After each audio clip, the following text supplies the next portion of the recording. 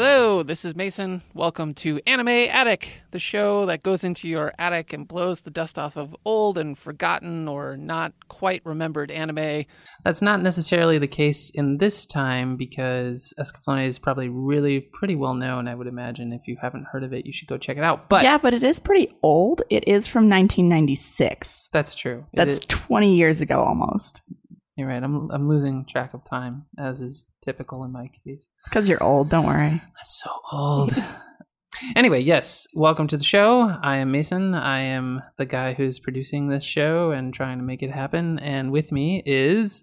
Hey guys, I'm Raven, cosplayer, YouTube show host, all of the fun nerdy things, because let's be nerds and it's fun. And then special guest appearance today for the first time ever is... Hello, I'm Juliana, and I am a huge nerd, but I'm a huge Escaflowne nerd because it was my first anime, so I'm excited to be here. I know, it was my gateway drug, so I begged to be on this show, and Mason kindly obliged. Yeah, I definitely wanted to do it because I saw the anime, and I'm a huge fan of the anime, but I have not read the manga, nor did I really pay any real attention to the movie because I wasn't a huge fan of it. But Raven... Yeah, I actually read the manga. I read the first volume back when I was 16, and then never saw any of it again until Mason was like, hey, let's do Escaflowne. And I'm like, oh, an opportunity to actually finish reading this manga? Okay. So I read the manga and I watched most of the anime. I have not seen the last 4 episodes, so I've been told I'm going to get spoiled and that I'm going to have my mind blown.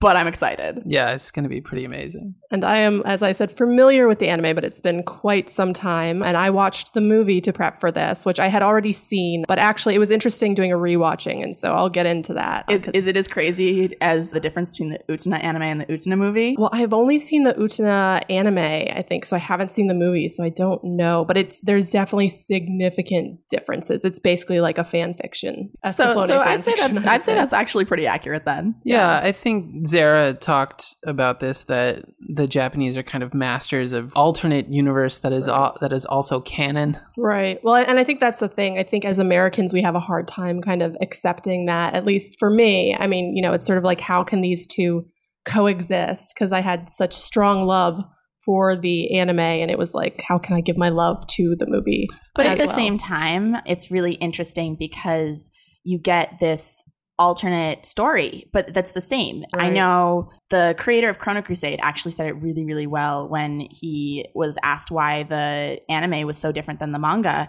He said, why would anyone care enough to say the same story twice in 2 different venues? Why not take the characters you love and slightly change the story and make it something completely new and different and give them something else to love in the same world?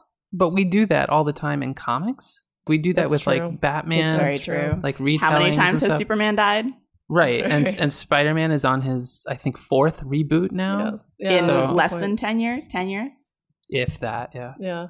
But that seems like, well, at least with the Spider-Man stuff and all these reboots, I mean, that's been a more recent phenomenon, I feel like, to the degree with which they're doing it. Yeah, but it's something that's always been done. Yeah, well, right. I've toyed with this notion in other episodes where because of the internet, we're getting cross-culture pollination like we never have before. And do you think that's part of the reason? I think they're seeing how it's being done in other countries. Well, I think exactly that. I think we're opening up to it. I think the thing is, because if you think about it, a lot of stuff started here. And I mean, if you are familiar with the history of, anime and manga, they kind of took influences from Disney and that kind of thing, and then filtered it, recreated it kind of through their own filter. And then I think what's happening is then it's coming back here and we're getting really into, oh, wow, like what a cool way you've reimagined it. And then kind of doing our own thing with it. And I think it goes, like you said, it goes back and forth with stuff where, American productions like Avatar, Last Airbender, that kind of thing, where we're seeing those influences, how that's influencing us, and, and it sort of just goes back and forth and back and forth. So, yeah. And especially recently with the cross-pollination and stuff, you're seeing a lot more American culture aspects in the anime and ideologies and stuff. And you're seeing a lot less very, very Japanese culture basis where you're not going to really understand what's going on if you don't know certain aspects of Japanese culture like you did in a lot of the older stuff. Right. Well, and I also think we're becoming more familiar, especially with the sort of the explosion of anime and that culture and the Japanese culture and how much it's really taken off in this country, I think it's giving people, you know, a stronger understanding. And like Mason said, with the internet, I mean, it's really connected us with each other in a way that we weren't connected before. And we can not only get sort of a breakdown of what it is, you know, how it is the Japanese are, but we're getting personal. I mean, we're talking about, you know, you can talk one-on-one with somebody from a completely different country and really get their personal experience of being in that country. And so our understanding is not just informed by the things that we watch and, you know, and the ideas that we form about what is this culture just based on our own understanding of sort of watching a TV show, but we can actually interact with somebody from that country and they can kind of tell us what it really is like. Speaking of watching TV shows, right. Let's get back to the point at hand. We got a little. What are we here for? Sorry. A little off topic. No, it was good. It's an interesting discussion and one that we should definitely have later. Get it in post. Yeah, I'll fix it in post. Okay. Anyway. Last word. So let's talk some Escaflowne, guys. Escaflowne was actually concepted by a guy named Shoji Kawamori. People may know him as a writer and mecha designer for a little show called Macross. He actually formed a pretty good partnership with Bandai and Sunrise, and he did Macross and all this other stuff with them. Apparently, he was on a trip to Nepal, and he saw some misty mountains, and he was like, man, what if we took Macross and the mecha, but then crossed it with fate and divination? Man, that would be an awesome show. So he went back and pitched it to Sunrise, and I believe that was pretty much his exact pitch, and they were like, do it, go with it, we love it. They hired a character designer, Nobuteru Yuki. He did all the original character designs, which was really cool, and he designed Hitomi, the main character of the series, although he designed her very differently. And he went on to say that Hitomi was his favorite character that he'd ever designed because he designed her from scratch with no outside influence, which is interesting in and of itself, but we'll get more into that in a bit. Initially, the show was slated for 39 episodes, and they brought in the director Yasuhiro Imagawa, who is a very famous anime director, and he was super pumped about it, and he actually coined the name of the show, Escaflowne, which is a derivative of the word escalation. He's the one who is credited with coming up with that. But he actually left the show. I guess it was taking too long, pre-production was taking too long or whatever, so he got an offer on another project, and he rolled out. And then Sunrise shelved it for 2 years. So interesting enough, the original director, Yasuhiro Imagawa, he heard this concept and he was like, this is a shonen show. This is like a boy action anime. And so he designed it very, very heavily mecha and a lot of action. And Hitomi was designed as this very curvaceous, buxom redhead with glasses who ran around looking, I guess, hot.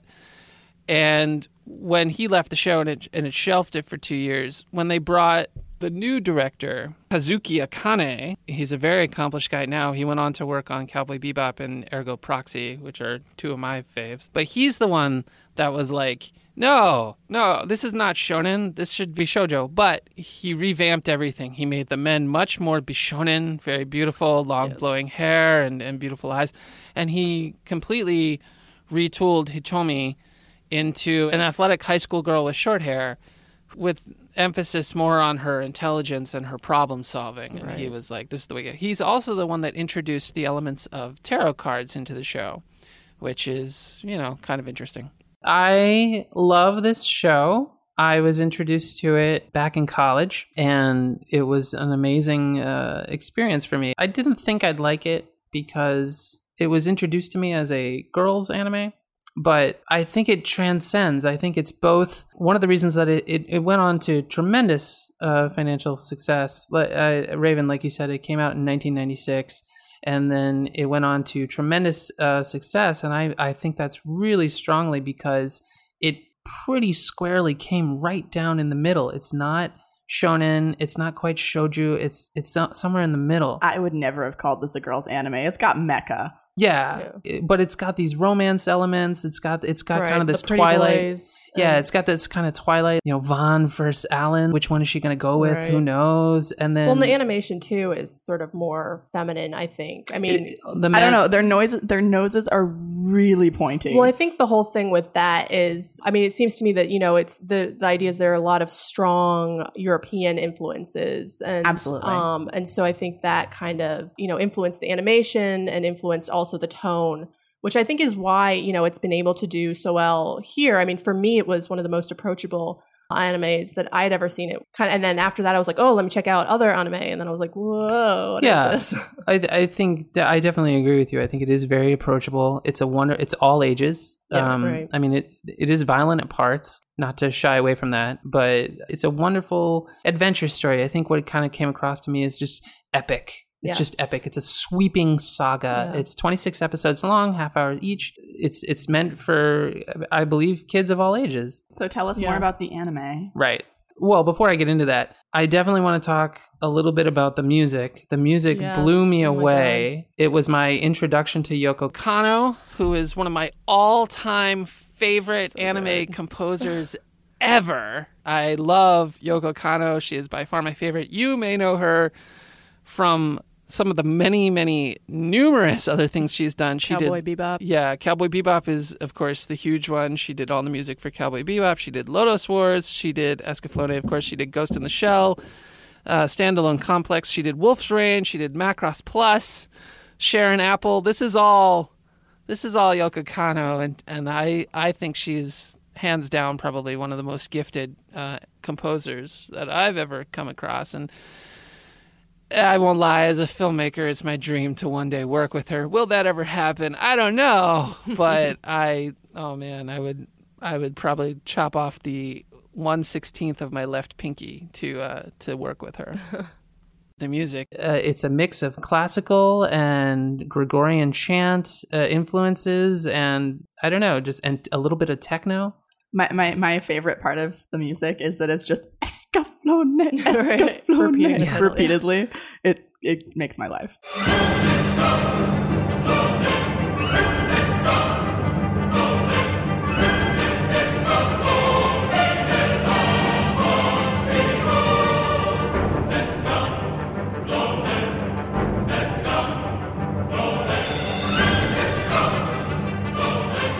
Yeah, no, it's pretty awesome. In my research, I found out that the title Escaflowne was coined by the director, and it's a spin on the Italian word for escalation.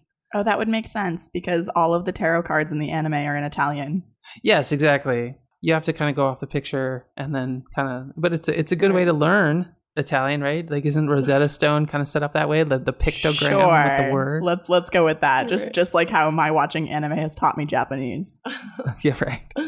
Well, you can probably say hello, right? Konnichiwa. I can say watashi wa bisoujo senshi se ramun. Hey, there we go. That's all you really need to know, right? It's really true. Let's be serious. When you're stuck in the wilds of Japan, you'll be able to survive. Yes, because I can call myself Sailor Moon. He's the best. Anyway, I definitely wanted to talk about the music. It's mind-blowing. Yeah. They released a 4-volume CD set, which contains almost all of the music. It's really, really worth your time. It was my introduction to Yoko Kanno, and I found out it was the establishment of Yoko Kanno's partnership with Maya Sakamoto, who is the voice of Shitomi, who is the main character of Escaflowne. And she is also the singer of the opening theme song, which is an amazing, little piece. And she went on to do a bunch of opening theme songs for a ton of other anime, like almost any anime that Yoko Kanno worked on. She did stuff for Wolf's Rain, she did stuff for Ghost in the Shell, she did stuff for Razafong. She has actually built a pretty thriving music career. So she did a bunch of other voice acting stuff as well, but she went on to do her own albums and then do concerts and stuff on a music standpoint, and people love her voice. And I have to admit, she does an amazing job. So I really like the music, particularly the classical, the cello, such a not typically used instrument, and yet it's all over the place in this one.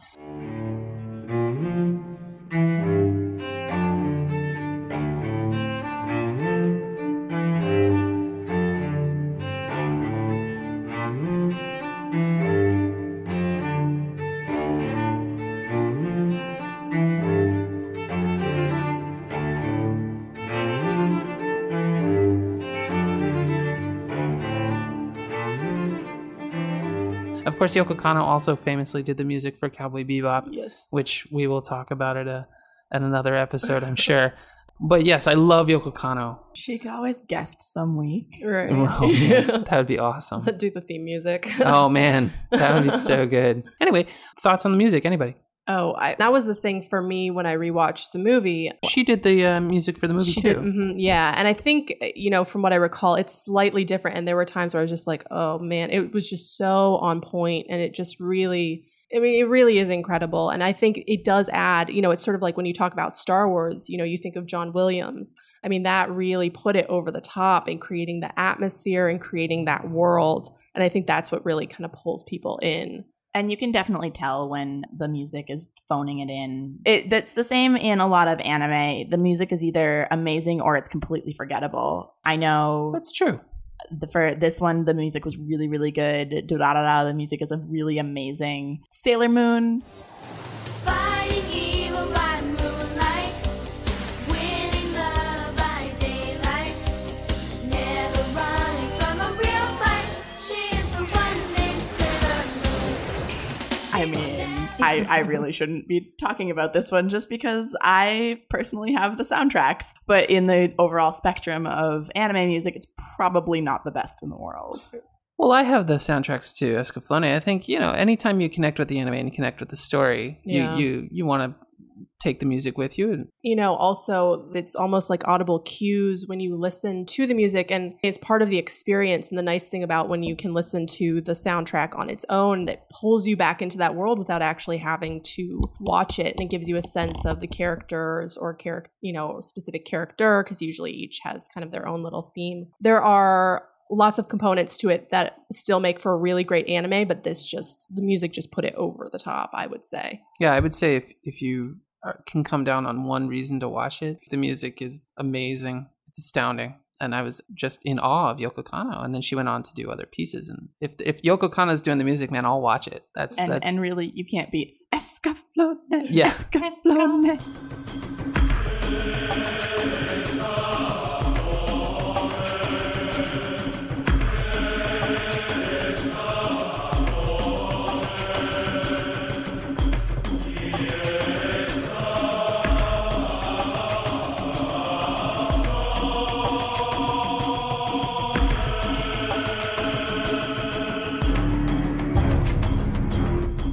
Art direction. You mentioned the pointy noses, Raven. I'm into so it. pointy. Yeah, I'm okay with it. I have no problem with it, but it distracted me so often. That was, when I was, researching, and one of the comments was that, like, why are their noses so pointy? But for me, that was my first anime, so I was like, oh, maybe this is, totally normal, and that's how I've drawn noses pretty much since then. You don't notice it true. when they're facing you, but the moment you see them in profile, it's just like... Yeah, it's kind of a Pinocchio vibe. It's such a Pinocchio vibe, but like I'm going to stab you with my nose Pinocchio vibe. Gotcha. But that doesn't mean that they're not attractive. No, not at all. I dug the looks. It's definitely a style. Yes. Alan is very much a pretty boy. He is very much a Alan, pretty boy. we'll talk about Alan.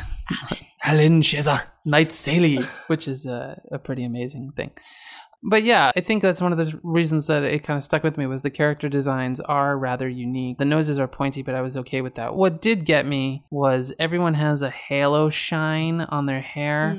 It's this constant halo shine. I think that's actually, the halo shine is pretty typical of anime at the time. You're right, it is. But hair falls in front of their face, but their eyes look through it. The hair becomes transparent over their eye. As someone that gets hair in my eyes all the time, that does not happen in real life. Right. I wish it did. It would make my life so much easier. Yeah. Not having to push hair out of my face all the time. I almost wonder if this was sort of a manga style in terms of they do it a lot in the manga as well. Yeah. It is not only the anime. Because I definitely have noticed that in reading stuff. I mean, there were similar... Even the manga has a very different animation Right. style. The characters are a lot less sharp. They're a little bit more rounded. They're a little less tall, if it makes a difference. They're a little less shoujo, tall and angular.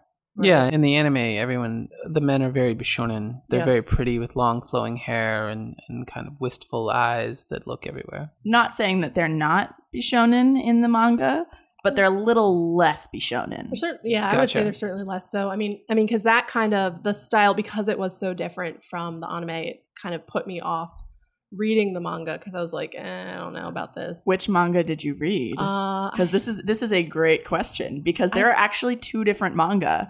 There is the original manga, which came out in 1994, that was concepted at the same time as the anime was concepted. The creator of the show came up with certain bullet points of this is my idea for this show, and this is what is important in this show. And then he gave the same outline to the anime creators and the manga creators that were working on it basically at the same time, right, and said, go do.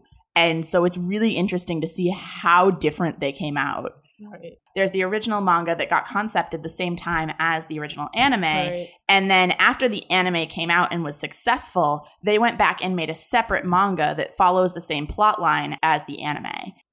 Going back to the anime, initially the show was planned at 39 episodes, and they brought on Yushiro Imagawa to direct, and he's the guy that actually coined the term Escaflowne off of the Italian word for escalation.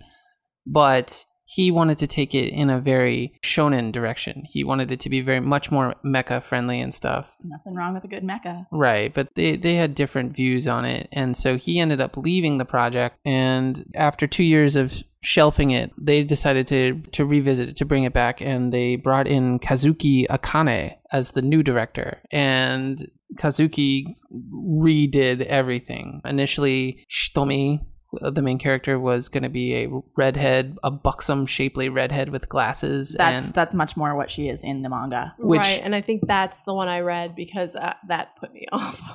But she's so much more fun than the Hitomi in the anime. Well, in the anime, she turns out to be a short-haired, athletic girl, which the director argued made her stronger. Which, based on what they actually did with her in the anime versus what they did with her in the manga, she's not as strong in the anime as she is in the manga. She's not as useful, I would say. I think that they actually did a pretty good job in the anime giving her stuff to do. They definitely have her use her athletic ability. She problem solves all the time. She's very intelligent, and she's also very empathic. So I think that's pretty interesting. But we'll get into it. The writing is really good. I did a rewatch while preparing for this episode, and I was really impressed. I did not think that I would like it as much as I did. I thought maybe I was kind of viewing it through rose-tinted glasses as a younger man. But it holds up, man. The story is epic and dramatic and passion-filled, and the dialogue is on point, and the character development is great, and it's an adventure story. It is clearly meant to be, swashbuckling adventure with a wonderful backdrop of a very, very fully realized world and different characters and different cultures, and it really swept me away. I think I was really caught up in the world of it. So the writing, so good. I'm really a huge fan. I would agree that the story held up very well over time. A lot of older anime don't, and I was very, very pleased watching Escaflowne for the first time how well it held up. The only thing that I would say didn't really hold up is the characterization of the women. A lot of them, even when they were useful, still had that very willowy, very love-driven as their first priority characterizations, and something that has definitely grown as culture has moved on and everything else, and you don't see it very much anymore, except for a romance anime where these characters are basically focused on love. And they do these other things too, but the most important thing to them is Alan. Yeah. I will definitely second that. Yeah, and I saw that too. I mean, in the early episodes of the anime, Alan is very borderline misogynistic. He's definitely chauvinistic. Of course, he plays it off too. He's the knight, but he repeatedly dismisses women as, well, you're just a woman and I'll handle it, and you're just a woman and I'll handle it. And as the show goes on, they talk about that. Yes. Would you say he's a knight in guy mouth armor? Oh, I would say that. In fact, guy mouth. Anyway, it's taking its place on my two mecha anime that I actually like. Yeah, and this goes back to my point earlier about how I think what made it so popular was that it appealed to both genders across the entire spectrum. But it didn't do well initially when it was broadcast here, because it was, the way I got into it was Fox Kids. I'm so sorry. I know, everyone's very sorry. I am very sorry. But it introduced me to it, so and I liked the idea of it enough that I went out and got it, because they really did in the editing on Fox Kids. If you're not familiar, they really butchered it. They they kind of tore apart the first episode and then it started out sort of in the middle of the second episode. Yeah. Fox Kids has a tendency to do that. Yeah. You should have seen what they did with Tokyo Mew Mew. Oh, God. I tried to watch the Fox Kids and they took the continuity so apart that you literally had no idea what was going on anymore, and it didn't make sense. And I walked away from it. I watched the first 2 episodes and walked away. Well, my cousin had said to me, he's like, you know, check this out. And so I was all psyched for it, even though, like you said, it really didn't make sense. And I didn't realize how much it didn't make sense until I watched the actual Japanese version. But that's really what got me into it. Yeah, I mean, it's also from an era where the American voice acting was not the best. I mean, if you look at the original Sailor Moon, if you look at the original any of them that came out in the late 90s, early 2000s, the American voice acting was not great. Yeah, this is definitely an element. Like we are going to have a massive discussion sub versus dub. Sub versus dub. It's going to be and pretty I amazing. feel like the sub versus dub goes in waves because there are certain years where the dubs are amazing and the dubs hold up completely. Sure. But this is not one of those eras. This one did not. So the story opens on Hitomi Kanzaki, and she is voiced by Maya Sakamoto. ごめんなさい。別に覗き見してたわけじゃなくて。なんだお前か。This was her second anime, and a lot of people attribute it to kind of putting her on the map, and she does an amazing job as a 16-year-old Japanese girl. I fully believed her. She delivered everything. She was a little whiny, but I think that was also the character, so, you know, she rocked it. That was definitely the character. She's a high school student, and she's going to a school in Japan, and she kind of has a crush on the team track captain and his... Amano-senpai. Amano-senpai! Amano-senpai! And she's very much in love with him. And she has a best friend, Yukari, who supports her in almost everything she does. And the entire first episode is just kind of like this slice of life with Hitomi running around and, you know, establishing that she's this likable character pretty much. And a very important side note that they kind of throw away in the first episode is that she does tarot readings and is a little bit psychic. Just kind of a little bit. Her hunches usually turn out correct or whatever. And she has a pendant. She has a pendant that was a gift from her grandmother. And eventually she asks Amano to be her first kiss, and he says if you can beat, I think it's like a 13-second 400-yard dash or something, if you beat it, then I'll give you a kiss. And she's like, sweet, let's do it. So they're on the track. He's keeping time with the pendant because the pendant always swings like 1 second arc. It's a pendulum. Yeah, so the pendant is a pendulum, which keeps perfect time. So she's going to do it, and she's running down this track, and all of a sudden there's this giant beam of light, and Van Fandel shows up, and he is in his armor, his suit of armor, and he's got this sword. And one of the things that I think is actually really interesting here, in the initial introduction, he speaks a foreign language, and you can't really catch it in... I forgot about that. Yeah, you can't really catch it in the subtitled because it kind of sounds like Japanese, but I always really appreciated that. He actually speaks in a foreign language, and Amano and Yukari cannot understand him at all, but Hitomi can, and whenever they talk, it's in Japanese or the common language, so they can understand each other. But I thought that was a wonderful little tidbit. Good job, director.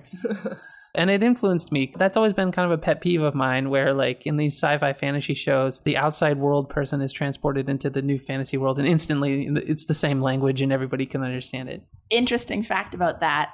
So this trope kind of in anime of girl confesses her love to whatever normal guy that she's dating and then immediately is sucked into another world is super common, not only in this time period, but actually it still goes on. But you see it in Fushigi Yugi, not so much with the confession, but you see this whole world sucking in Fushigi Yugi, Red River, From Far Away. But you see this happen again and again and again. And every time you see them immediately being able to speak the native language, except for in From Far Away. She actually, the main character of From Far Away, learns over the course of the 14-volume series how to speak the language. And it's actually a point of contention in the earlier volumes is she's easily identifiable as the girl from the other world because she speaks this weird language. Oh, that's really cool.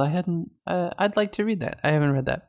There's no anime attached. Yeah, so I'm not up on it, but not podcastable. Yeah, well, I mean, we can talk about yeah. the manga, but anyway, but that is something that I am interested in. That sounds cool. Anyway, she meets Vaughn. Vaughn shows up on the middle of her track field, and he's followed by a dragon.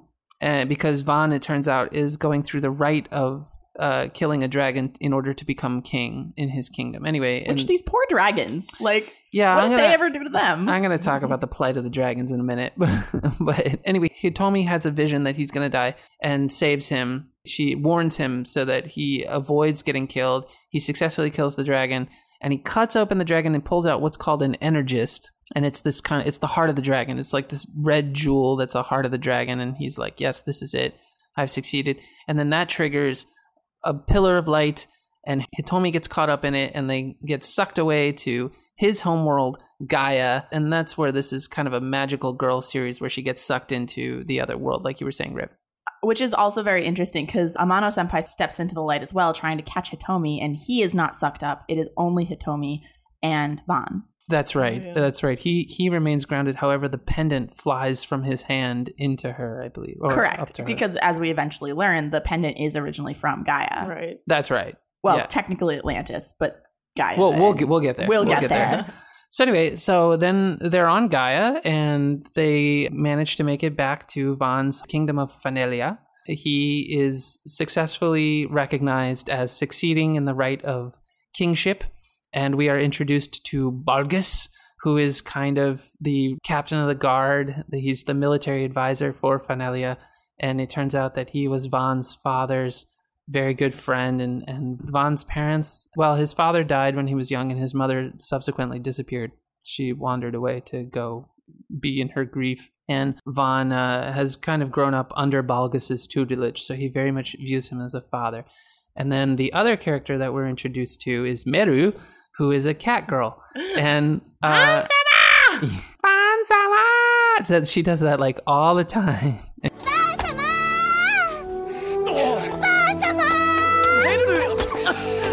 That's her number one line is pretty much. She is my favorite and least favorite character all at the same time. You know, just because I love her to death because you see her grow from being this like super possessive character over Vaughn, really, really hating Hitomi, to kind of starting to like Hitomi as a person and having this kind of issue with hating Hitomi because she wants Vaughn and liking Hitomi because Hitomi's awesome. Yeah, Hitomi's a good person. Yeah, and I think that was one of the things that really stuck out to me was in this world, if you are a beast person, because there's many different kinds. There's dolphin men and gecko men and cat people and wolf guys. And wolf guys. You know, the anthropomorphic animals are all around in this series. But if you are a beast person, there's one person that you choose that you're bonded with, them before all others. And for Meryl, it's Vaughn. And for Gold and Silver. Yeah, Gold and Silver for Volk, and Jajuka for Delendo. I really admire that. It shows the animal fierce loyalty that once you're part of the pack, you're part of the pack. And if I can just briefly digress on Meru for a minute, her voice acting is really amazing. Isn't it the person who does Pikachu? Am I wrong Is it? on that? That would be awesome. I feel like it is. Pika Pika Vansama! Oh my god.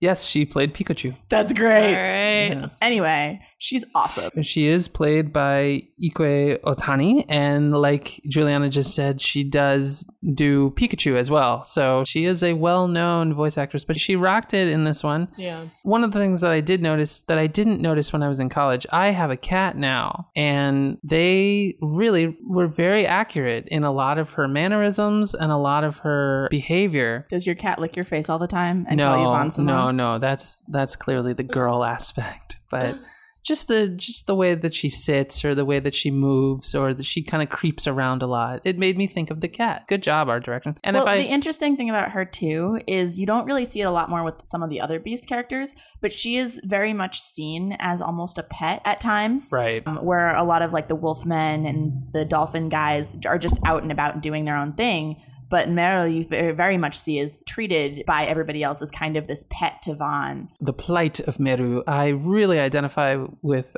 her in the aspect that she is very, very clearly massively in love with Vaughn. And he kind of looks at her as a kid sister, which is just so unfortunate because she does everything in her power constantly to love and support him unconditionally and cares for him. I really thought, it's too bad he didn't end up with her because she really is very purely in love with him. There's no ill intent about it. When Hitomi first shows up, Meru's immediate reaction to her is, Vaughn is mine. Yeah, who is this girl? Okay. And stay away from him. He's mine. Right. As Raven said, they slowly become friends. And Hitomi at the time is still in love with Amano senpai. So she's like, whatever, I'm not here. Amano senpai and then Allen. Yeah, well, that's coming.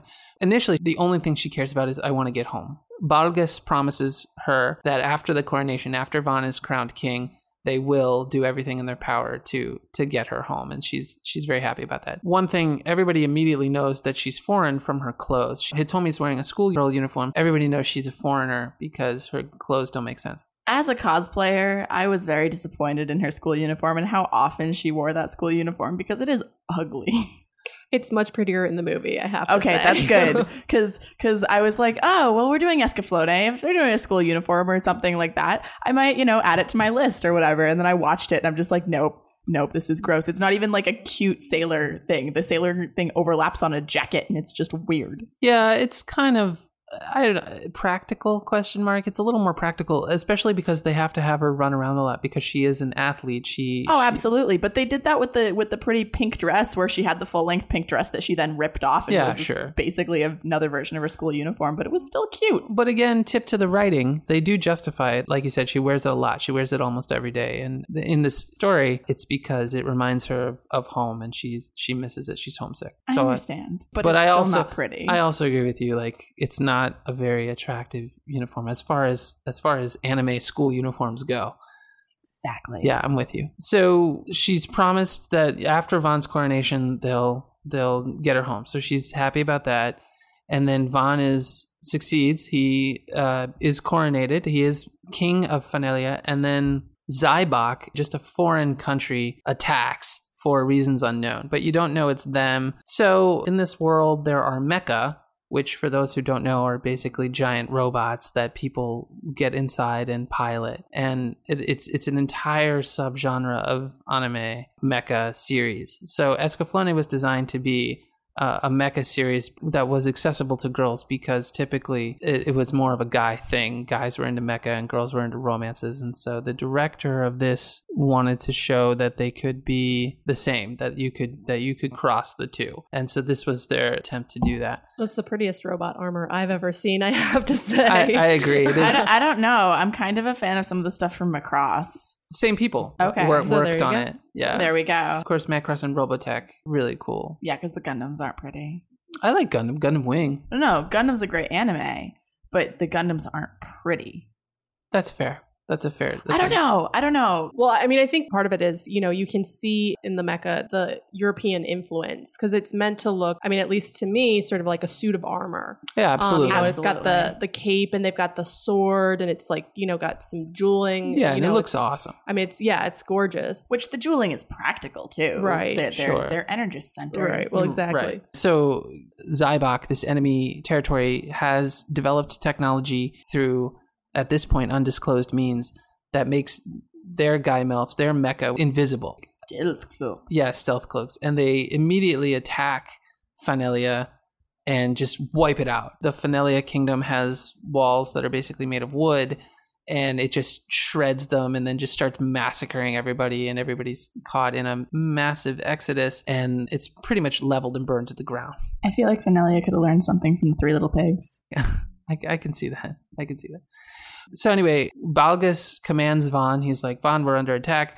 Go and activate Escaflowne and get Hitomi and take her with you and escape if you can, because I will defend the kingdom. Vaughn wants to stay and defend it, but Balgas is like, no, this enemy is basically beyond you, and this foe is beyond any of you. And he basically kicks him out. Now, it's important to recognize that the mecha, the armor in this world, is kind of revered. It's got a very theocratic. No, I would disagree that the mecha is revered. Well, Escaflowne is revered. Yeah. The other mecha is not. That's true. Okay, but Escaflowne has this kind of religious significance to these people. So they go to the temple. They summon Escaflowne. Vaughn makes a blood pact, which he cuts his thumb and lets it drip on the Energist, and then that summons the mecha, and then he goes and, like you were saying, the jewels. Escaflowne has a giant jewel on its chest where its heart would be, and he puts the Energist into the jewel in this pretty cool cinematic effect. And it starts beating, and, Escaflowne becomes activated, and he gets in. And at that point, the secret stealth Gaimelfs come in. The mecha are called Gaimelfs, and they attack, and he can't see them. But Hitomi, because when she arrived on this new planet, her psychic powers began getting basically leveled up, like more powerful. She can see them. She can sense where they are. So she starts guiding him and saying, Vaughn, watch out for behind you. Vaughn, to your right. Vaughn, to your left, or whatever. And so he does that. Balgus takes out like a couple of Gaimelfs by himself, just this guy with a sword, which is pretty kick butt. And then he's cut down right in front of Vaughn, who basically watches his father figure die. He cries and then escapes with Hitomi. And they're fleeing, and Meru is evacuated with the rest of the town. They go into the mountains, and the entire kingdom is leveled. It's burned. Vaughn and Hitomi are escaping, and they're being pursued by the Gaimelfs, and you think they're going to get killed. But then there's a giant beam of light that comes in and whisks them away. And when they wake up, they're in a neighboring country called Asturia. And that's where we are introduced to Alan Shazar, who is a very, very beautiful knight Seli. He is one of the 12 heavenly knights of the country. The interesting thing about Alan, and it's another thing that you see in a lot of this type of anime, is he is the one that when Hitomi wakes up, she thinks it is Amano senpai, because he looks like Amano senpai. And you see this a lot in this kind of anime genre, where there is someone in the new world that looks almost identical or very, very similar to whoever they had a crush on. And whether that person becomes a love interest later or doesn't is completely up to the anime. But there's always somebody, especially at the beginning, where they wake up and they're like, Amano senpai? And it's like, no, that's my name is Alan. Right. And exactly. I mean, and it's not just they look similar. Like in this case, they look exactly alike. Which the interesting thing about this is that Alan, I would say, is a very, very European-looking character, yeah. Whereas Amano senpai is not. Amano senpai fits in with the regular Japanese cast very, very well. Right. Yeah, and I'd argue it's mainly the hair. Alan has long, flowing, beautiful blonde hair. Beautiful hair. Yeah, and Amano senpai has this kind of like short cut brown hair. Well, shortcut, it still goes to his shoulders. Right, but comparatively speaking. Comparatively. But it's longer than Vaughn's. Yeah. Yeah. Well, Vaughn's also has more body, I guess. Like it goes up instead of and he has more of the spiky. Yes, right. I was gonna say he's got the typical spiky, although it blows beautifully. Yeah, as of course, in the wind. Ruffles with his shirt, which is this vest that he kind of wears. Anyway, she wakes up. Alan, quote unquote, saves her from one of my favorite characters, the Mole Man. The Mole Man's great. Yeah, he's awesome. He's kind of this outsider viewpoint. He's a thief that got caught by Alan previously, but he decided to dig his way out. And as he tunneled into the forest, and when he comes up, he sees Hitomi, who has the pendant. He thinks the pendant is shiny, and he wants to get it. And he, for some reason or other, through various means, manages to stick with them for the rest of the series. And he just kind of drops these little sage bits of advice, or he's there for comedic relief or whatever. But I like him. He's a stable mind in the mid all this dramatic chaos that ensues. But Hitomi thinks he's attacking her. She thinks Alan is, very beautiful, and he is, to be fair. She's very taken with him. Vaughn sees this, totally is against this. He challenges Alan to a duel. He thinks that Alan is trying to molest Hitomi. Alan accepts the challenge. They fight. Alan kicks his butt, knocks him unconscious using the back of his blade. And then he takes him back to his castle. And one of the things that I do want to say, when I was a kid, I did not understand the depth of the character of Alan. I thought it was all just kind of, I was more interested in the Gaimelf and the drama that was going on. But you could literally almost make this show about Alan. Everything that happens until you get to the very, very end, it's all somehow related to him and his life and the things that he's done in the past, and the family that he lost, and the girlfriend and the woman that he's given up, and his, spoiler, illegitimate son. It's all very Alan oriented. And that was something that really shook me, because I didn't remember that at all. So Zybok shows up again, and they're led by the evil General Delandu, and they attack because they're looking for Van and Escaflowne. They attack, Alan and everybody escape. They end up going to Alan's hometown of Palace, which is the capital of Asturia. There you meet Princess Mirana, who is very infatuated with Alan and is the younger sister of Alan's secret love interest, Melina. They stay in Palace for a while under the king's protection, but then it turns out that he is in bed with Zybok. Zybok is the enemy empire that's ruled by this guy named Emperor Dornkirk. His second in command is a man named Folken, who's this very beautiful silver-haired guy. Silver green-haired guy. He's got the title of Strategos, and he's in charge of Delandu and all the covert military operation. Folken is Van's older brother. Spoiler alert. Sure. Who after their father died, he left to do the rite of succession, which is kill a dragon, take its heart.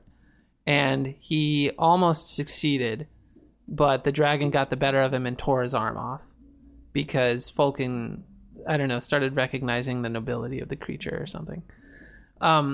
So he's lying there and he's like, I failed, I couldn't do it. But then Emperor Dornkirk comes and is like, yeah, don't be bound by tradition, man. Like, do your own thing. And he rebuilds him as this cyborg thing. And so Folken is like, you're right. Let's rebuild an alternate future. Like, let's rebuild a perfect future together. So he joins Zybok and becomes his strategos to the point of selling out his home kingdom of Fenelia and saying, Escaflowne is there. We should go get it or whatever. It is very... Palpatine, Vader kind of. Yeah, exactly. I think that's kind of the whole, vibe of it. Except Vader did not have two women. No. Like, Folken has these. Folken then goes around and kind of collects these really kick butt people who are at the low points of their lives, and then he shows up and he's like, come with me, find a new future or whatever, and they're like, yes, Folken, and then they become unswervingly loyal to him. So he's got this doppelganger assassin guy, and then he's got these two cat women Guy-Melf pilots who are both madly in love with him and apparently cool with each other being so. I guess cats are just all right with the polyamory. And he's cool with it. Like, he's just like, I love you both. Like, that's just the deal. So, and to the point that at the end, he ends up with both of them, which I was just like, all right. Rock on. That's just how it is, Folken. Anyway. So, yeah, and then he... Well, but how is he with both of them? Because he's dead by the end, right? Well, they're dead, too. Oh. So okay. in a very similar Star Wars moment where they show up and at the end, he shows up and he's restored to his full form. I would love to see a version of the end of Return of the Jedi with Anakin. It's like Anakin and then just two hot chicks. It would be it'd be Padme and then whatever. Oh, interesting side note that you just reminded me of. The woman who voices Hitomi, Maya Sakamoto, is Natalie Portman's dub voice in Japan. Well, there we go. Full circle. Connection. Anyway. But yeah, I think, Folken's an interesting character. And he ends up turning, much as Vader does, he ends up turning on Dornkirk and assassinating him, actually. But his assassination causes Folken's own death. Much like Vader. Right. Although at that point he's redeemed and has been reunited with Van and everything like that. So, pretty cool guy. Really cool character design. Love the tear under the eye. Like, what a great... He killed a man in prison. I mean, he did something. Right. Like, I was viewed it as the eternal weeping over his lost life. But, it's definitely a jailhouse tat that somebody saw and was like, let's incorporate that into this anime. Folken shows up. He's got the king of Asturia in his back pocket. So Alan is branded a traitor, and Van and Hitomi escape, being pursued by Delandu. Alan takes his airship, the Crusade, and his crew, and they go to the country of Freyd, which is the neighboring country where the first daughter of the king of Asturia married. The one who Alan was in love with. Yeah, married the king, the Duke of Freyr. So they go there because they find out that Zybok is going to go to Freyr because they're looking for the secret of Atlantis, which Freyr is supposed to have. Vaughn ends up going there as well. They meet up in Freyr. The Duke of Freyr is away. He's out on business. And so meeting them in his stead is Sheed, the young prince of Freyr. He's like this little 8-year-old boy who's got a very noble bearing, but looks almost exactly like Alan, ...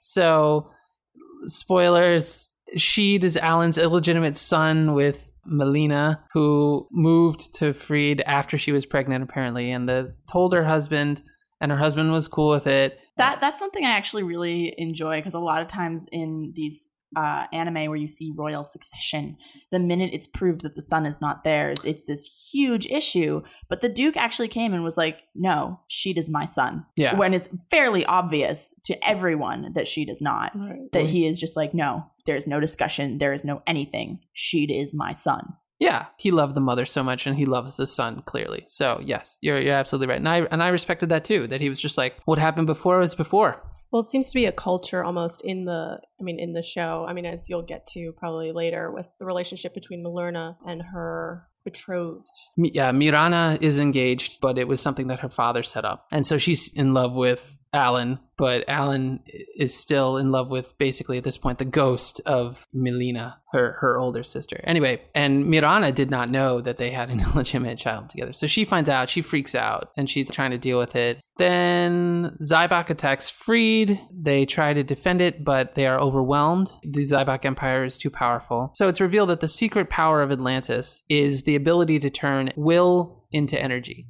And that the Atlanteans, who are this ancient civilization that, of course, are from Earth, Atlantis started on Earth, and then they all wished Gaia to exist, and they created Gaia. They created a machine that turned their wishes into energy, and it destroyed them because everybody wished for different things. And so if all these different things came to pass, they kind of annihilated each other. And so it was the duty of Freyr to make sure that didn't happen again. But the Duke in the battle has this big revelation that the gods want this to happen again. They want Gaia to overcome the trial that the Atlanteans faced. So he says, my last command is to give them the power source. Then he goes off and dies in battle. And then Sheed agrees to give them the power source. So they get the power source, but on the condition that Alan and everybody escape. So they escape. Fulkin and everybody are searching for them because Emperor Dornkirk, he's building what's called a destiny precognition engine, which is basically a riff off of the Atlantean machine. And the only thing that he can't predict is Vaughn and Hitomi. And he can effectively do what's called fate alteration with this machine and kind of change the fate of the world. His goal is to create a utopia where war does not exist, because he says the destiny of man is always war. Or so he says. Right. It's interesting to note at this point that one of the things that they do with this fate engine is, because Hitomi has kind of had this will they, won't they with Alan, but Alan is clearly in love with somebody else, as well as there's the princess who's also in love with Alan. And at the same time, she obviously is starting to get feelings for Vaughn. And Vaughn is kind of not quite there intellectually, but his heart is kind of there. The growing relationship between Hitomi and Vaughn is powering up Escaflowne to unseen before powers, where Vaughn is controlling Escaflowne from not being in Escaflowne. He is feeling the wounds of Escaflowne on his body, and it's actually endangered his life at one point at this point.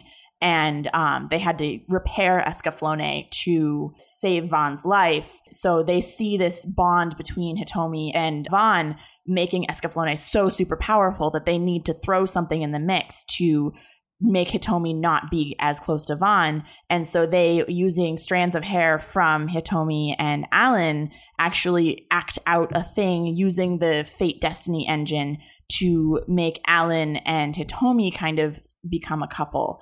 Vaughn sees them kiss, and it creates this rift between Hitomi and Vaughn. Not a really deep one, I would say, but it creates enough of a rift that it stops Escaflowne from becoming this ginormous power at that point in time. Right. And like you said, the main point was Dornkirk wanted to make that happen so that they would drift apart. So Alan actually does fall completely for Hitomi at that point, but Hitomi is resisting the whole thing and doesn't, she's just like, I'm confused. I need space. I'm confused. And at that point, she actually ends up getting teleported back to Earth for a day. And while she's kind of in her own little headspace, and it's a replay of the day that she left. And then while she's away, Vaughn realizes that he really misses Hitomi, and Hitomi realizes that she really misses Vaughn. At the end of the day, when she's on the track field where she met him the first time, he shows up again, and she's like, Vaughn, I want to be with you. And he's like, I want you to come be with me too. And they go back together.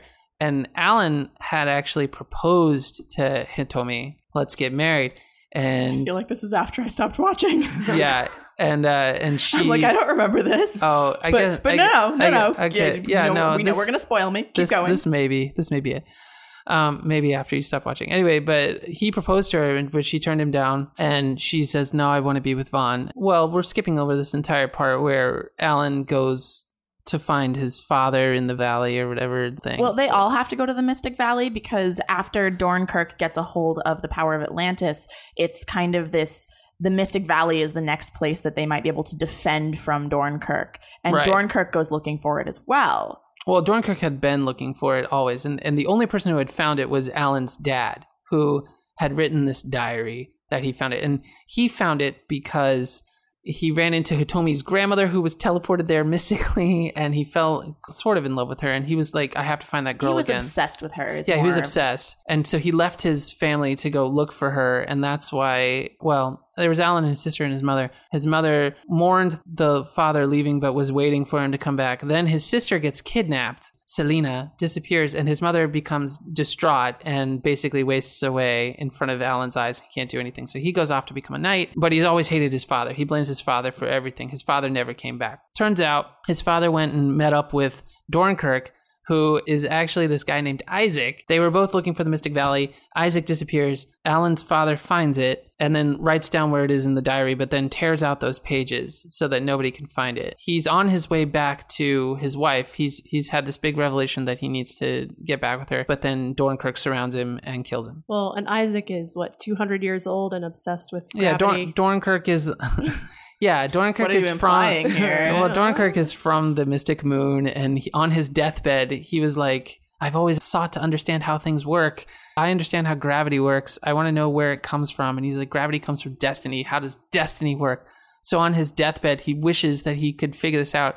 And he basically dies on Earth and wakes up on Gaia. And with Gaia heaven, it's certainly got angels. Right. The Atlanteans had wings on their back. And Vaughn is a descendant of them. The Draconians are descendants of Atlanteans, and so they have wings on their back. And you're not supposed to see it. Everyone thinks they're cursed. Which is really interesting, because you'd think like people with wings on your backs, you'd think they'd be revered as like better people or something along those lines. Well, but demons also have wings. Yeah, but don't demons have black wings more typically? So did or Vulcan. Bat wings. What? That's right. Vulcan reveals that he is terminally ill. Because of the fate experiments, something has happened and he's terminally ill. Anyway, so his wings went black. Right. And Vaughn thought that Vulcan died, but then he was like, oh no, Vulcan's alive. And now he's my mortal enemy. Well, Vulcan wants Vaughn to join him. And Vaughn is like, no, I'll never join you. It's a very Vader-Luke Skywalker relationship. Yeah, exactly. And so there's that basically dilemma. But they make peace with it because Vulcan has these two women, Gold and Silver, who are cat women that adore him.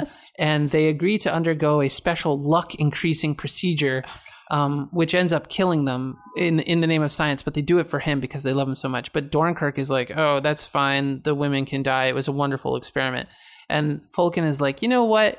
Your ideas are messed up, man. And he defects. He goes and joins Vaughn and then rallies an alliance to fight Dornkirk. Big battle ensues where they set off the atomic bomb equivalent of Energists. What? Yeah, What? Yeah. Okay. One of the countries in the alliance against Zybok has basically an atomic bomb made of Energists, and they set it off, and it's this giant reference to Nagasaki and Hiroshima. And so everyone's like, "Oh my god, I can't believe they did! I can't believe they set it off!" and all this stuff. And then when the dust settles, Dornkirk's plan has come to fruition. The Destiny prognotion machine has has activated and you're in the zone of absolute fortune. So that means everybody's wish can come true. What ends up happening is everybody starts fighting each other because they're like, hey, we defeated Zybok. Now's our chance to be leader. And so they all turn on each other and start fighting each other. And Alan and Vaughn, who this entire time have kind of been like, ooh, who's better at fighting? Like, I don't know. They actually face off against each other because of Hitomi? No, because of Delando, who I didn't really get to talk about. But Delando is the evil general. It's basically Draco Malfoy in a robot suit. Yeah. Kind of. But more psychotic. Yeah, which delightfully psychotic, yes. in my opinion.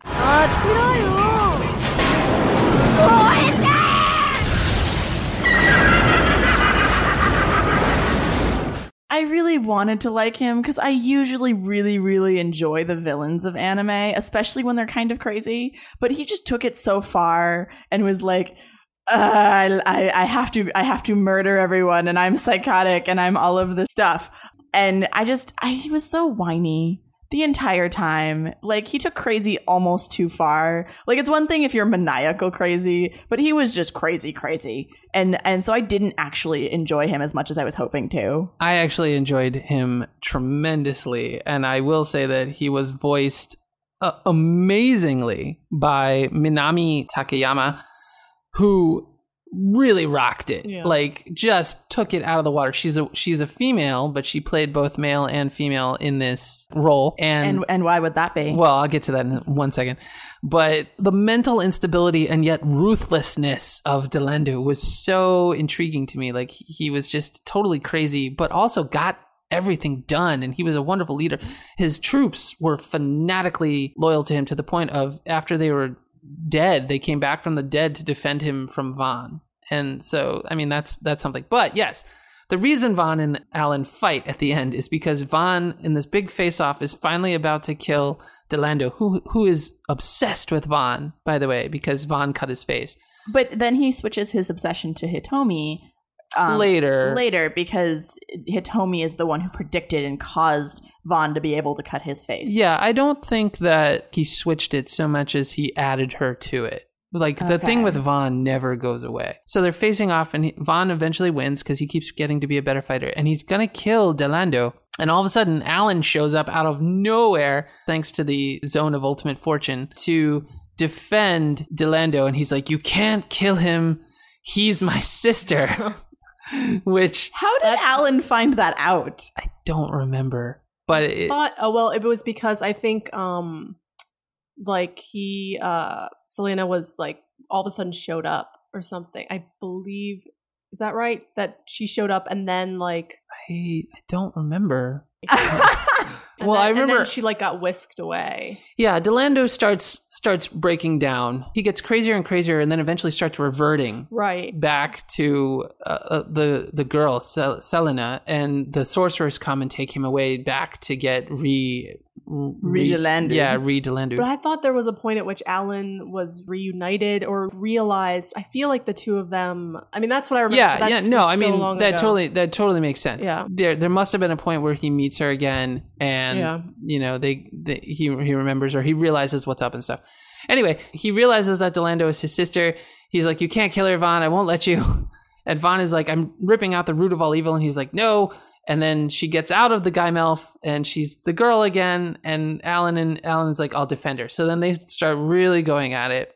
That totally blew my mind, I have to say. Like, I did not, when I watched it, and I don't know if it's just because I was young, but I did not see that coming. I had no idea. Like, no, I think when we were all in the room and it happened, we were all just like, what? Like, we all just looked at each other like that. It was the most crazy thing you could possibly come up with. But it worked. Like, I mean, it kind of works. I thought it, well, in the explanation, like, it's because of with the prognostication machine, it swings things so wildly in the sense that, initially Selena was this gentle, kind, pure person, and that it shifted things to be the opposite so that she turned into this, boy who's hell-bent on just destruction and annihilation and, destruction without purpose. I mean, to a certain extent, because he's just totally ruthless, I guess, is the best word. Yeah, I mean, he's for definitely a source of chaos. He enjoys violence to an nth degree, and he enjoys fire as well. And yes, the reason the fate prostagnation thing goes is because it basically operates under Newtonian physics, so that for every action there is an equal and opposite reaction. And the reason that this happens is because it was designed by the leader of Zybok, Isaac, who it turns out in this tremendous reveal is actually Isaac Newton from... Not clear. They never like specifically state it. Like, outright. They just alluded to it. That's what I remember. And then you draw the conclusion. He's like, I studied the laws of gravity. Regardless. You're probably right. Yeah, it's Isaac Newton. And he's operating under the laws of gravity in Newtonian physics. And so for every action, there's an equal and opposite reaction. But eventually, basically, I would say that Vaughn and Hitomi's love sort of saved the world. Yeah, in the end, what ends up happening is Dornkirk realizes that you can't change fate. Predestination doesn't really exist, and that even though mankind's destiny seems to be war, love counteracts it. And if you can find and achieve love and hang on to it, then that allows you to change your destiny from a warlike failure to one of, peace and happiness and stuff. And so yeah, in the end, he just gives up. He's like, well, you guys, your love is great, so hope it lasts. You got this. Yeah, see ya. Like, that's kind of it. So everyone's at war with each other. Vaughn realizes that he needs to go save Hitomi. He erupts his wings. He flies out, and as his wings shed feathers over everyone, it brings peace, and everyone's like, oh, wait, we should just rebuild our world. Let's not worry about rights of succession. He shows up with Hitomi, saves her from Dornkirk, who is dead at this point because Fulkin assassinated him, however, equal and opposite. So when he assassinated Dornkirk, the blade broke and stabbed Fulkin in the chest. So Fulkin died as well, to equal and opposite reaction. Vaughn saves Hitomi. They fly off together to build the new world. And then it kind of ends, and this is my only beef with the anime, it ends with Vaughn and Hitomi declaring their love for each other in a passionate hug. Oh, come on. This is an all-ages anime. It's not like they all can ages. Just get down to it. Well, I mean, at least a kiss. Alan kissed her, It's true. It's true. Alan's gotten more than Vaughn has. Right. And then they confess their love for each other, and they're like, yeah, you're the one. And then Hitomi's like, I'm going to go back home. Going to go to Earth. And Vaughn's like, that's cool. You can come back anytime. Because our thoughts are connected telepathically. Well, could it be that it's sort of like, that their love transcends a physical connection? And so sure. It's, Sure. I know. Sure, I mean, it definitely, you can be romantic. I mean, it definitely I have to say, it definitely did disappoint me on that front. Because I was hoping for a little smooch. But yeah, the manga won't disappoint you. All right, then. and speaking of the manga is so different. So different. Okay, so first off, the character of Hitomi is completely different. Instead of being this super athletic, short-haired track runner, she's part of the psychic club. She has these big glasses. She's kind of a little bit on the voluptuous side.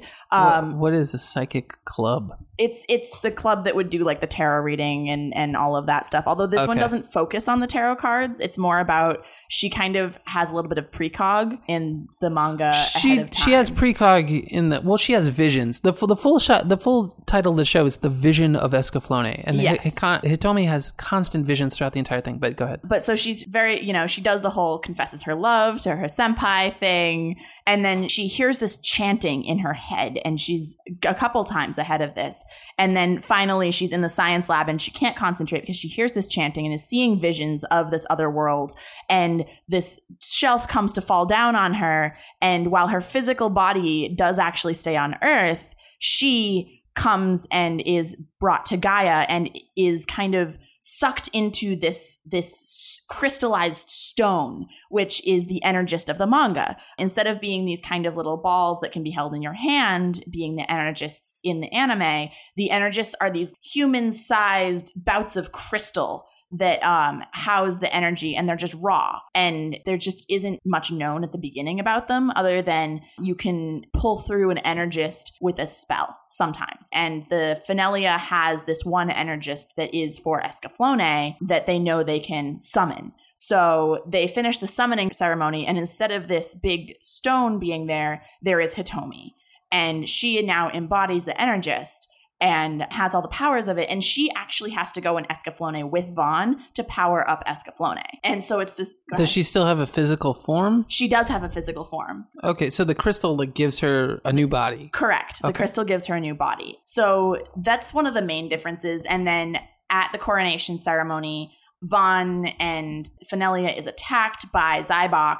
His mother is kidnapped, and he and Escaflowne start to fight, and the mother is like, no, go, run, protect yourself, protect Escaflowne, because it is this godlike figure. Oh, so the mother is still alive. The mother is still alive. The father, we don't know what happened. And Balgus meets, unfortunately, the same end as he does in the anime, where he gets stabbed protecting Vaughn. Mm. So they go off, and they end up in meeting Alan along the way. They strike up this kind of camaraderie friendship. Alan hides them when they get to Asturia. And there is, similar to how there is Delandu in the anime, there is another character who is kind of psychotic, obsessed with the mother in this case. And he's actually originally from Fenelia and then was kind of ostracized, tried to be murdered by his mother, then went and joined Zybok to then get back. And he really just wants to destroy the world, but is obsessed with Vaughn's mother. Super obsessed because he thinks she has the secret to Escaflowne, which turns out she does. So Delandu doesn't exist in the comic? I don't remember if this character is actually called Delandu as well, but it's a completely different character design. Gotcha. And Zybok is, again, this evil empire who just kind of everyone deals with, and they know that Zybok is probably going to encroach on their borders at some point, but they all have little mini treaties and everything. And the big thing in Asturia that they find out is that there is this kind of temple of the Energists in this forest that they end up making it to. And that's when you find out that the Energists were the gods of Gaia. And as the gods died, they turned into these stone crystal things. Those are what the raw Energists are. And you kind of see through going to Zybok and everything and conversations where Dornkirk is giving orders that Dornkirk is trying to create raw Energists. And he has not had the opportunity to do it. And he's been trying to grow people from these fake Energists he's made and everything else. And he's obsessed with these Energists. But the only source of these raw Energists is this temple place. But he doesn't know where it is. And he's never able to make it there to destroy the Energists, but they end up getting destroyed by something else. Basically, Hitomi is the only one who can be summoned through this Energist, although at some point they summon her through another Energist into Zybok, and she has to be rescued. But you see this kind of progression of Escaflowne, where at the beginning, Hitomi just powers up Escaflowne. And then you see as she communes with the original spirit that lived in the Energist that she gets summoned to, that she can power up Escaflowne even more. So it shoots beams of energy from its various jewels, as well as eventually turns into a dragon, which is something that when I started watching the anime, I'm like, wait, you got the dragon form already? What is this? Because the dragon is the final form of Escaflowne in the manga. Yeah, and in the anime, I didn't really touch on it, but in the anime, Escaflowne turns into the dragon as kind of its flight mode. Yes, but in the manga, it takes a lot, and Hitomi communing with this spirit of the Energist, and when she powers up Escaflowne after like a certain point too, she actually takes on the form of the original Energist, even though it's still her, who's this blonde bombshell instead of a red brunette bombshell. So you see them go through these various nations, and it's the same group of nations and basically the same order too. The only big difference that I would point out is that in Asturia, when Alan is kind of branded a traitor, they brand him a traitor and they actually go and shoot him. But it's all a fake out for Zybok because Zybok was occupying Asturia at the time and was forcing them to kind of say, Alan was a traitor, we're going to shoot him to kind of stop Vaughn and Hitomi. But they end up smuggling Alan out so that he can go and then rejoin Vaughn and Hitomi and continue their quest. So I thought it was really interesting how different the Emperor of Asturia was in both the manga and the anime, where in the manga, he is this kind of really nice person who wants to help Alan and everything else. Where in the anime, he's totally in Zybok's pocket and is totally working with them. Even on the surface, he's helping them. Yeah, I mean, he's not evil. He's just definitely... He's in Zybok's pocket. Well, he acknowledges that Zybok could wipe them out. And so he's like... Oh, and he does that in the manga too, but he also knows that he can go and subvert them in his own way. Yeah. But so you end up finding out that these Energists were originally people from Earth, or the Mystic Moon, who were selected to come be gods of this new world and to help rebuild this new world that was in trouble and that was barren and destitute and all of this stuff. So they come over on a ship that lands on Gaia, and most of them go out to go help and do everything. But one is left on the ship to kind of guard their way home eventually. But through various things and cultures, they all end up dying one by one and becoming these Energist stones. And you see this through flashbacks where Hitomi's seeing through her Energist and seeing what the world was like and all of this stuff that progresses the story, that you actually find out that Dornkirk in this is not Sir Isaac Newton. He is actually that original Energist who was left on the ship, who went insane and now wants to destroy Earth because this is the nation that abandoned them. This is the home world that abandoned them and never sent anything to check on how they were or never came back to retrieve them, and that everybody died and left him. So in the manga, everybody on Earth knows about Gaia? No, this was an ancient culture on Earth. Oh, very Atlantis. Greco-Roman. They don't really specify what it is, but it's very Greco-Roman in style that sends off these people in this spaceship. So Zybok and Dornkirk's eventual plan, although he says he's trying to end all wars, is that he wants to get the Energist and figure out how to power up this ship to then go destroy Earth. Oh, no. In the anime, he legit is the ultimate destiny of man is war. I will change that with my fate altercation machine. Right. It's also really interesting how many of the characters from the anime just don't exist in the manga. Vaughn's older brother doesn't exist. What? Fulkin? No, Fulkin doesn't exist. He's like one of the best. I know. I didn't get a chance to talk about him much, but like he's the man. Yeah, but I actually, Gold and Silver, I like way better in the manga just because they're so sarcastic. So who are they with in the manga? They're still with Zybok, but they're not romantically with anyone. In the Duchy of Fried, there was a general who was actually in Zybok's pocket because his clan or species, because he was a kind of cat person type thing, was wiped out by war and everything else. And he was kind of saved by Zybok and Dornkirk, and so pledged to serve them, even though he was the general of the Duchess of Fenelia. And he ends up betraying the Duchy of Fenelia in the end, but realizes his mistake as he's dying. But these two were of his clan, and so they're with Zybok because he was with Zybok, and then they eventually are with Zybok for revenge for him, but then find out the whole story and that how he died and all of that stuff, and join the side of Alan and Vaughn and all of them. But they're so sarcastic and they're so flirty with Alan, and it is the best relationship ever in the manga. It makes me so happy. Their relationship with each other? Or No, they're just sarcasm and flirting with Alan all the time, and flirting with Escaflowne, because they don't flirt with the person. They flirt with the mecha, and it's the best thing. It is so fun. Anyway. That's pretty cool. But so to wrap up the manga, the other main difference is that unlike the anime where Hitomi goes back to her world, she ends up staying on Gaia. Right? Yeah. And she is with Vaughn, and while she has an initial crush on Alan, she gets over it really, really quickly and is totally for Vaughn for the majority of the manga, which makes me really happy, because the whole confusion of who am I in love with? I don't know. Stuff doesn't work like that. You know who you have a crush on in real life. Yeah, Let's be serious. I actually thought that was really funny. One of my favorite things about Meru is that she constantly makes fun of Hitomi not making up her mind. Right. So overall, which would you recommend between the two? Both? Yeah. Both. They are completely different, and I love them both for it. But if you had to choose. I won't. Oh, no. I will not.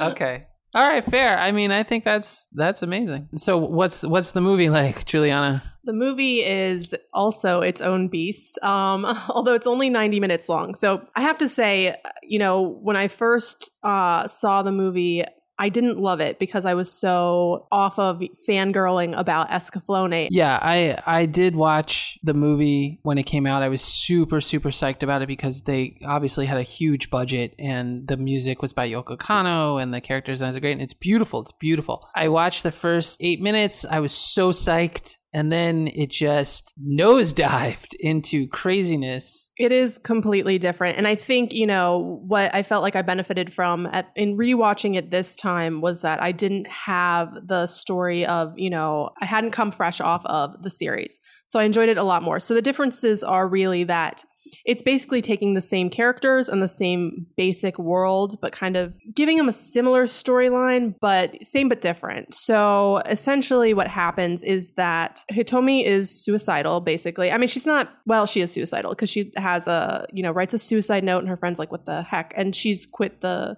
track team, and basically all she wants is to disappear. And she keeps seeing visions of Vulcan, who says to her, you totally should disappear. That would be a great thing. And yeah, I hate the fact that she's suicidal, by the way. I know. Well, really, it does feel like it weakens her. But I think, in rewatching it, and I'll get to this as well, that it does...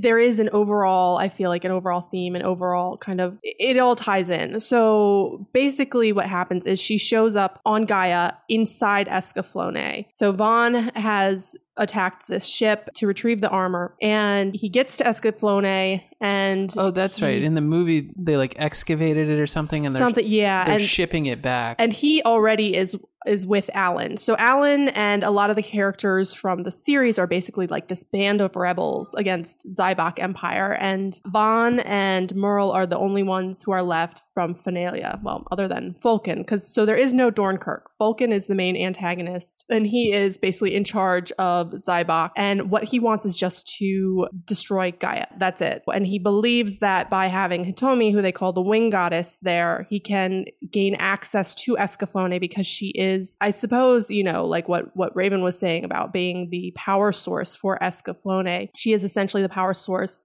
And so when she shows up, Vaughn is opening or initiating, however you want to say, powering up, I guess I would say, Escaflowne.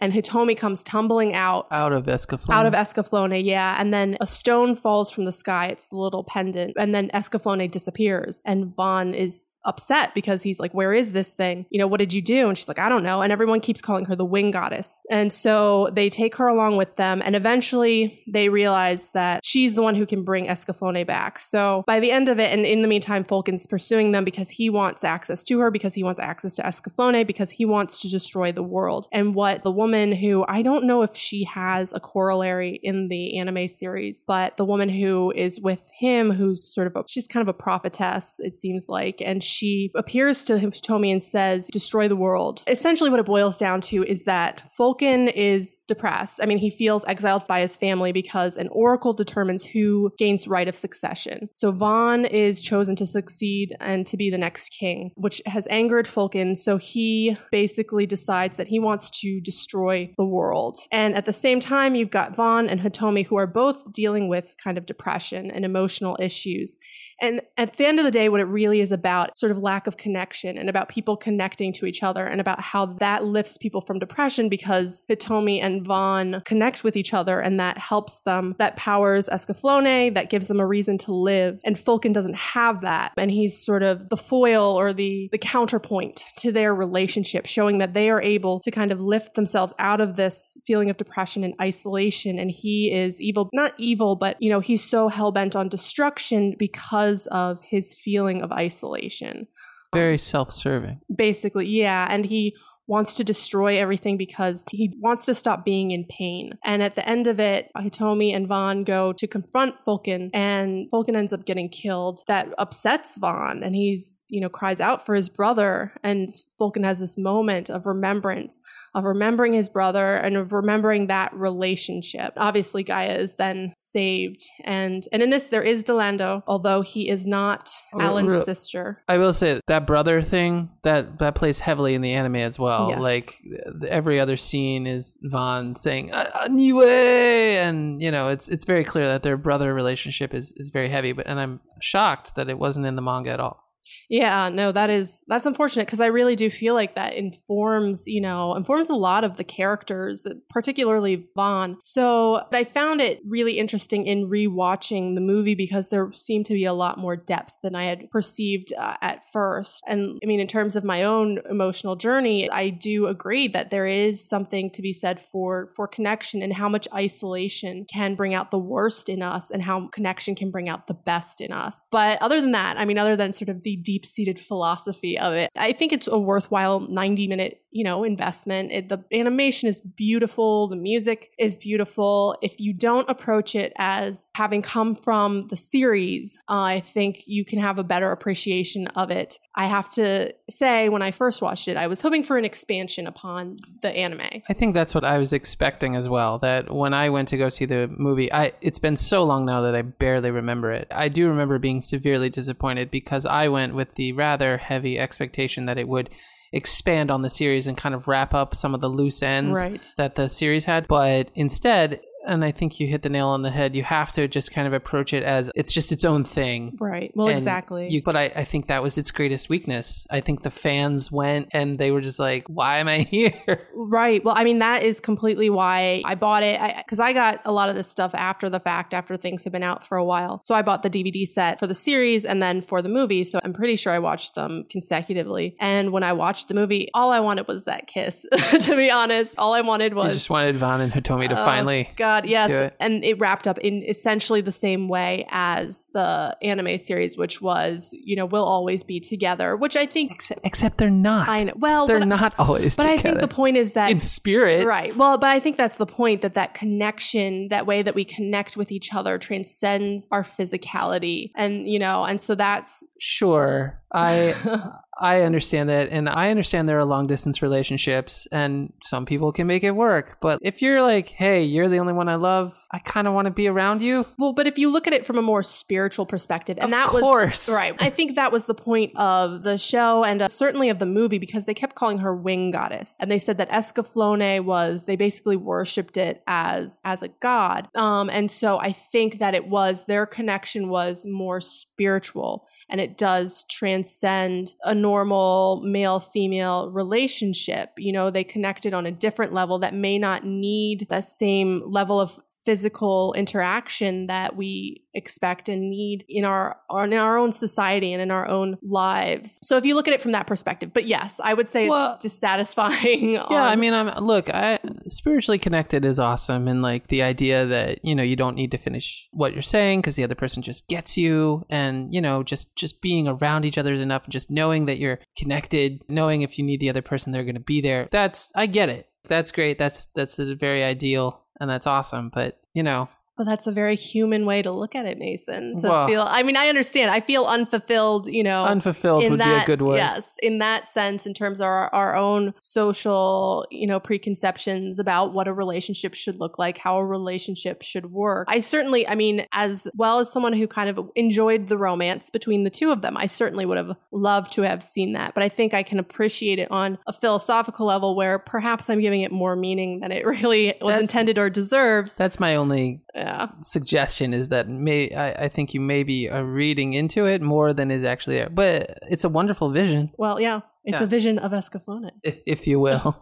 Yeah. Well, go ahead and rewatch the movie and see if you see what I see. Yeah, okay, I will. I'll rewatch it. It's only 90 minutes. No, I'll do it. And it's worth it for the music, honestly. I remember the music being very good. I remember it being very pretty, and I remember the first 6-7 minutes where Vaughn is attacking the ship to get Escaflowne. I remember that being amazing. The animation is incredible. Oh, well, and actually that ship attack, so this was, I believe, one of the first productions for Studio Bones, which has gone on to do a lot of other, well-known series and TV shows. Yeah, Bones did a lot of different stuff. They did Wolf's Rain. I know they did what? Right. I think Sunrise and Bandai, they formed Bones, right? I think so, or it was formed by members who were part of that. Sure.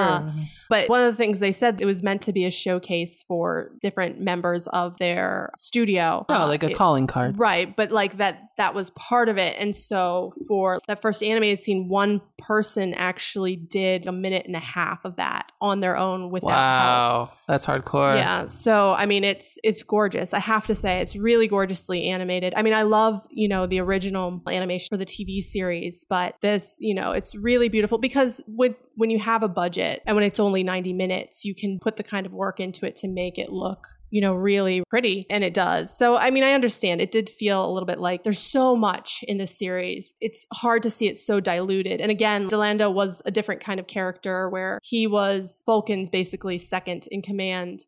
There's no fate kind of stuff. That's not part of it. Right. He's not Alan's sister. He's just a guy who's been infused with dragon blood. So that interesting. Allows him to meld with a mech. Right. One of the things that I didn't really explain fully was because Vaughn forms the blood pact, and particularly because it's formed with draconian blood. Vaughn and Fulcan are draconians who are descendants of the Atlanteans. When he forms the blood pact, because it's formed with draconian blood, and then Hitomi shows him how to further connect, Vaughn is able to become Escaflowne, and he can control it with his mind when he's not in it. But the trade-off is anytime Escaflowne is damaged, Vaughn receives the damage on his physical form. So if Escaflowne is hit with a sword, then Vaughn will receive a cut wherever the sword hit. So that's an interesting interpretation of that, where they incorporated that into the movie. Right. But it is, I mean, it's very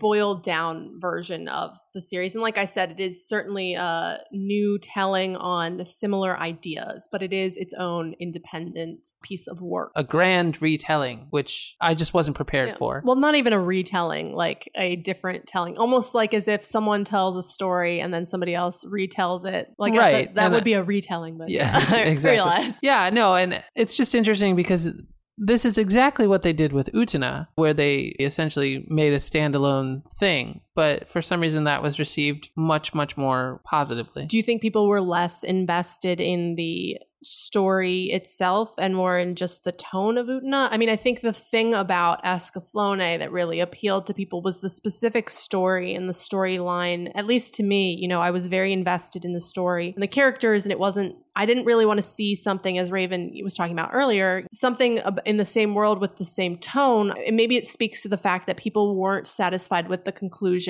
of Escaflowne, and that's why they wanted something more to kind of flesh it out and expand upon it, because it was a little unfulfilling and a little dissatisfying at the end of it. You wanted more of that relationship. Were we looking at it too humanly? Yes, I think so. Did we foolishly? Were we thinking of the flesh? We mere mortals. Well, I gotta say, sorry to harp on this point, but even if you have a spiritual connection, you still want to see the person. I think they can see each other, but if you feel connected, if you feel a sense of connection, you know, say when someone dies or whatever, if you have a true connection, true spiritual connection, to my mind, the physical form, physical body, physical proximity does not matter. Even if you share a true connection, like when they're gone, you still miss them. Right. Well, but I'm saying that that it's different, than anything. The idea would be that it's different than anything that we have experienced, that we can experience, because it's such a complete connection. And again, you know, this may be reading into it too much, but my point is simply that there are things that we can't understand because we have no point of reference for it, you know? And so, well, I'm just saying, like, we have okay. Very little, because we are driven by specific desires, you know, as humans. Sure. And so it's difficult for us to understand something that is not within our scope of experience, or our realm of experience. You know, and so I don't know. I mean, at least that's how I like to think of things, with the understanding that there are things that I can't grasp given the life that I've lived, or sure. You know, I mean, there are more things in heaven and earth than are dreamt of. Like right. I'm with you. I get that, and I have seen examples of what you're talking about. I guess the one that comes to my mind is Gunsmoke, with Matt Dillon and Kitty, the saloon girl, and it's very, very clear that they care deeply for each other and are perfectly good match, but they never get together ever and never talk about it. They don't need to. Right. They know. You know, I think the thing with Escaflowne is that there is that element of romance. And I think that's the thing that might set it apart from, like I talked about, being a spiritual connection, where you do means, you know, I'm saying I'm agreeing with what you're saying, which is that because there's a romance, you expect a certain level of physicality to that. Yeah. Because it's never not talked about. It's openly, they're like, I love you. Right. In a romantic sense. Right. Well, exactly. So, right. I mean, so I can certainly understand like that. she fantasizes about being held and physical stuff. Right. Not to an extreme degree, but right. You know, schoolgirl level. Yes. Yeah. Okay. So you would recommend the movie? I would certainly recommend it. I don't know in what order I would recommend watching things because, like I said, I would say anime first because you just want the purity to be open to the purity of the story. I would definitely say the anime first. I think it's the most fully developed. Yes. All the characters are much more developed and deep. The story is longer. It's more involved. The setting is more fully realized. Yeah. Raven had to go, but the manga sounded amazing. So maybe it was on the same level. But I will say that the anime, I think it came out a little bit after the first, but I think it's just more fully realized. Certainly than the movie. Right. So I'd watch that first. Yes. Kind of get a feel, kind of know the characters a little bit and more. then give yourself 10 years and watch the movie. Yeah, take some time off and just when you're ready, right. watch the movie. And not with the sense of not bringing in the excitement from the series, I think. Right. With that sense of, oh, hooray, this is going to be an extension of the series. More like, okay, I'm going to watch this now, and this is something different. Yeah, and I think it's the same way if you're going to read the manga, I think you have to look at it the same way. Like, all right, now I'm going to read the manga. It's going to be different. There are going to be similarities. But Although it sounds like it's a little more satisfying because Vaughn and Hitomi actually get together. I feel like I'd be more willing to forgive the manga for any discrepancies. Yeah, well, obviously, because that's the one question that you're still hung up on. I know. I just want just a little smooch. Yeah, no, I agree. Like that's all you need. Yes, just something to confirm that you're not crazy. Right. I would definitely recommend the anime. I think it's a wonderful, fantastic, awesome experience. It holds up even after going back to watch it after 10 years. It's available. You can get it. It's a little difficult to find. You can find it online. I actually once had the box set of it that came with the mech figurine, but I lent it to someone. So I bet it's gone now. So Christine, if you're listening, oh no, I want my anime back. Name check. So hey, I didn't use her last name. That's fair. You know who you are, Christine. you know who you are. It's gathering dust in your attic. You also have my copy of Big O. Oh man, we're gonna do Big O. Yeah, we better. It is available. You can still find the. You just gotta search. You just gotta search. You gotta find and it's worth the search. Yeah, the DVD box sets are still out there, and you can get it on Amazon. It's just expensive. Amazon and eBay. Yeah, eBay has it. So there are online retailers that sell it, but I don't know that there are new licensed editions. No, I think it's out of print, which is unfortunate. But you can find it. You can find it, and there are stores that can special order it and stuff. Right. So I would definitely recommend checking it out. I think if you're a fan of the Saturday morning kind of movie spectacular serials, it is a fantasy soap opera. Well, and if you like medieval kind of stuff too, I mean, medieval fantasy. Yeah, fantasy, sci-fi, any of that. If you're a Ren Fair freak, sure. you'll probably love it. Or awesome person, Ren right. Fair awesome person, such as myself. Hey, I'm a Ren Fair freak. I'm a Ren Fair awesome person myself. Right. I love Ren Fair and I'm awesome. See if you can find it. Your friends may have it. Or if you have it, show it to somebody. Right. It's well worth it. It's especially worth it on the rewatch. And I think it's all ages. Like I said, it does get a little violent in parts. Yeah, watch it first before you show it to everybody's. Your 5-year-old. The countries are at war. There is war. There is blood. The movie is definitely probably for a little bit older crowd. Yeah, the movie, if I remember correctly, violence. it was definitely teens and or older adults almost. It's a wonderful story full of great characters, wonderful music. I highly recommend it. I think it was a great choice, and I'm glad that we got to do an episode on it. And I'm glad I got to be on that episode Yes. because it is mine. It is my anime. I loved Vaughn. Actually, my friends and I, we formed a band in name only, I should say, because none of us. And where can we get recording? There were no recordings because none of us could play an instrument. And, we were called Pink Elephant, and I started writing a song, and it was about Escaflowne, and it was about Vaughn and how he was the one for me. Wow, you should sing it. I will absolutely not do that. Why? That's it's disappointing. Really terrible. That's disappointing. It's like I've got like 2 lines of it written, so it's. I think you should finish it. I will save it. You all. I think you should finish it and come back. All right. All right. Well, cool. Well, yeah. So thank you for listening. Thanks for checking us out. And remember to check out Meltdown Comics. We're up on Sunset Boulevard, 7522 Sunset Boulevard. We always have something going on. But thank you for coming on. I really enjoyed it, and I've enjoyed your Escaflowne fangirling animation that you've analysis. Yeah. No. I think that's kind of the point of the show. Right. So great job. It's great to have you, and we'll look forward to having you back. Yay.